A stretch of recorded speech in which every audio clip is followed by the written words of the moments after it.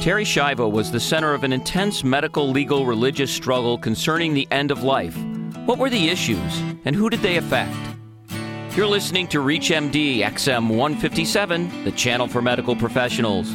Welcome to the Clinicians Roundtable. I'm your host, attorney and Dr. Bruce Bloom, President and Chief Science Officer of Partnership for Cures, a nonprofit that drives cures to patients through repurposing current therapies for new uses. And my guest is Professor Robert McClory, Associate Professor Emeritus at Northwestern University in Chicago, a former Catholic priest, and author of numerous articles on issues of Catholicism and medicine. Mr. McClory and I are discussing the religious implications on medical care decisions that supported Terri Schiavo. Professor McClory, welcome to ReachMD. Thank you. So tell us a little about your background. When and where did you do your religious training? How long were you a Catholic priest? And when did you decide to leave that calling? I was a Catholic priest for 13 years. I did my training at Minor Seminary in Chicago and at the Major Seminary in Mundelein, Illinois. I was ordained as a secular priest for the Chicago Archdiocese. I resigned as an active priest in 1971.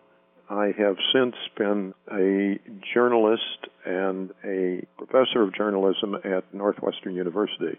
And how long have there been Catholic religious directives that have impacted modern medicine? There have been directives. It depends on how far back you want to go or what you consider modern, but for over 400 years, the Church has spoken out on what ought to be done, at least in a general way, in various medical situations. In more recent times, say since the time of Pope Pius XII in the 1930s, has spoken out with more specificity, because simply we know more about the body and about how the body heals itself or does not heal itself, and how diseases work, and therefore the institutional church has felt compelled to comment on these things from time to time. And when the church makes those comments, is there always a consensus among church leaders, or are there often differences of opinion? There are often differences of opinion. Consensus in the church is something of a rarity.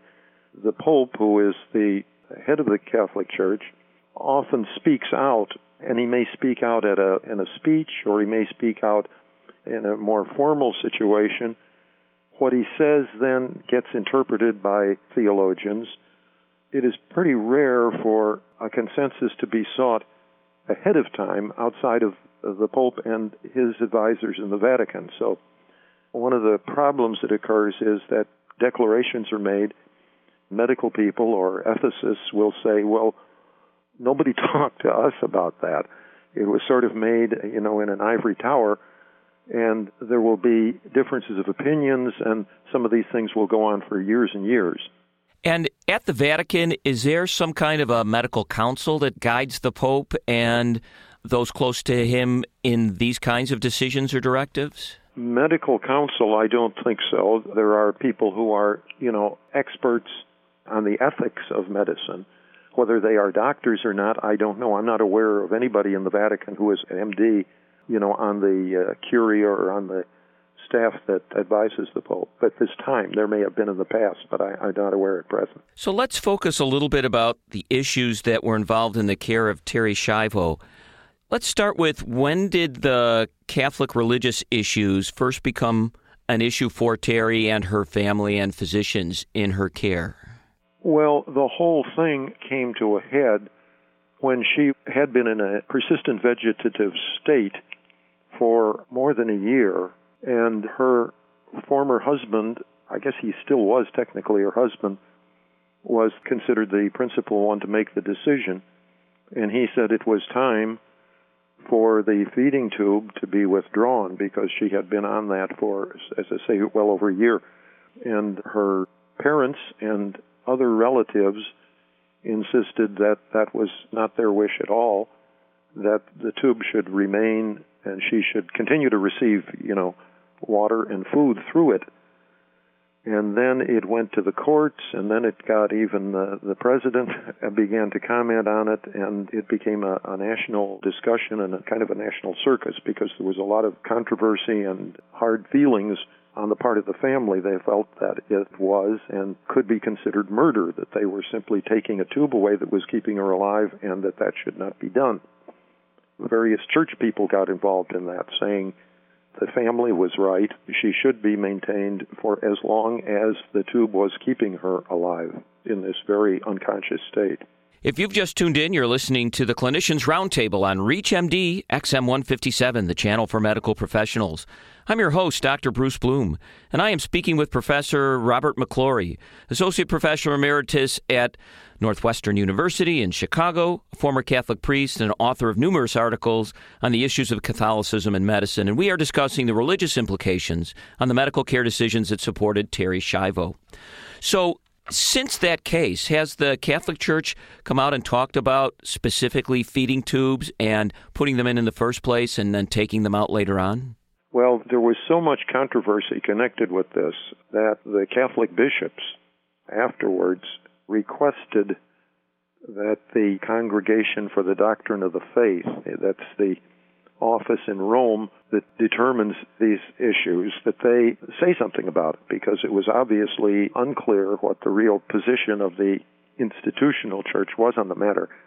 And they issued what is called a clarification, and I use that, would put that in quotes because it did not clarify a great deal, but it did say this: the administration of food and water, usually by a feeding tube, is in principle an ordinary and proportionate means of preserving life, and therefore it is morally obligatory. It must be used for as long as it is shown to accomplish its goal.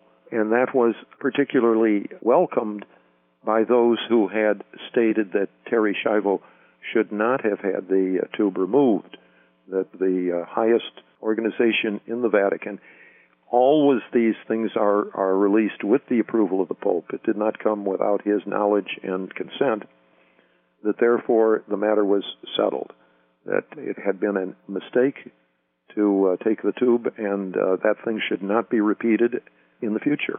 Did they make a comment about putting the tube in the first place? It sounds like it becomes a requirement anytime that this feeding tube might be helpful to a patient, that, at least according to the Catholic Church, it should be done. Mm-hmm. Well, that was the interpretation, although I don't think they said that in so many words, that if a tube is prescribed, it must be put in. But that has sort of been the interpretation of those who have been looking at this statement. So when a patient is confronted with this issue, or a patient's family, and they are Catholic, do they have a choice then to either follow this clarification or directive or to do something else? They have a choice, since they're human beings who can make a choice, but the Church is telling them that they have a moral obligation to abide by the ruling that was given by the Congregation on the Faith.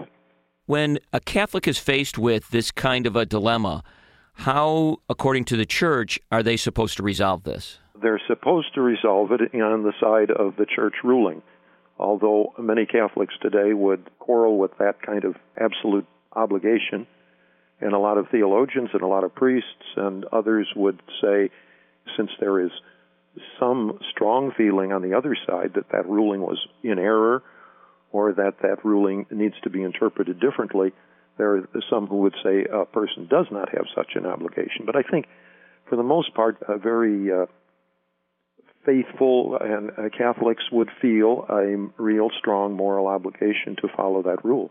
And now let's step back and look at this from a physician standpoint. So what would happen in a situation where a non-Catholic physician was faced with treating a Catholic patient whose family felt that this directive had to be implemented, or a Catholic physician who felt it needed to be implemented that was treating a non-Catholic family that didn't want it? How would the Church be helpful in figuring out those dilemmas?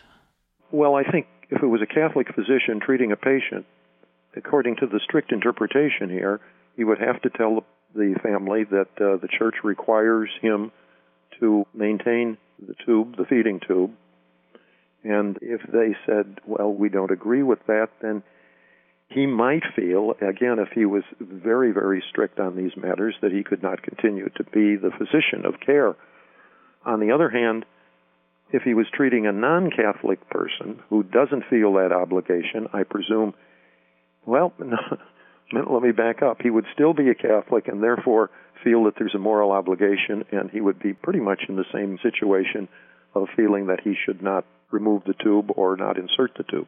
Artificial extension of the end of life is filled with medical, ethical, and religious issues. I want to thank our guest, Robert McClory, Associate Professor Emeritus at Northwestern University in Chicago, a former Catholic priest and author of numerous articles on the issues of Catholicism and medicine, for talking to us about these critical issues. I'm attorney and Dr. Bruce Bloom, President and Chief Science Officer of Partnership for Cures. You've been listening to the Clinicians Roundtable on ReachMD XM 157, the channel for medical professionals. We welcome your questions and comments. Please visit us at reachmd.com, where you can find our new on-demand and podcast features that will allow you access to our entire program library. And thank you for listening.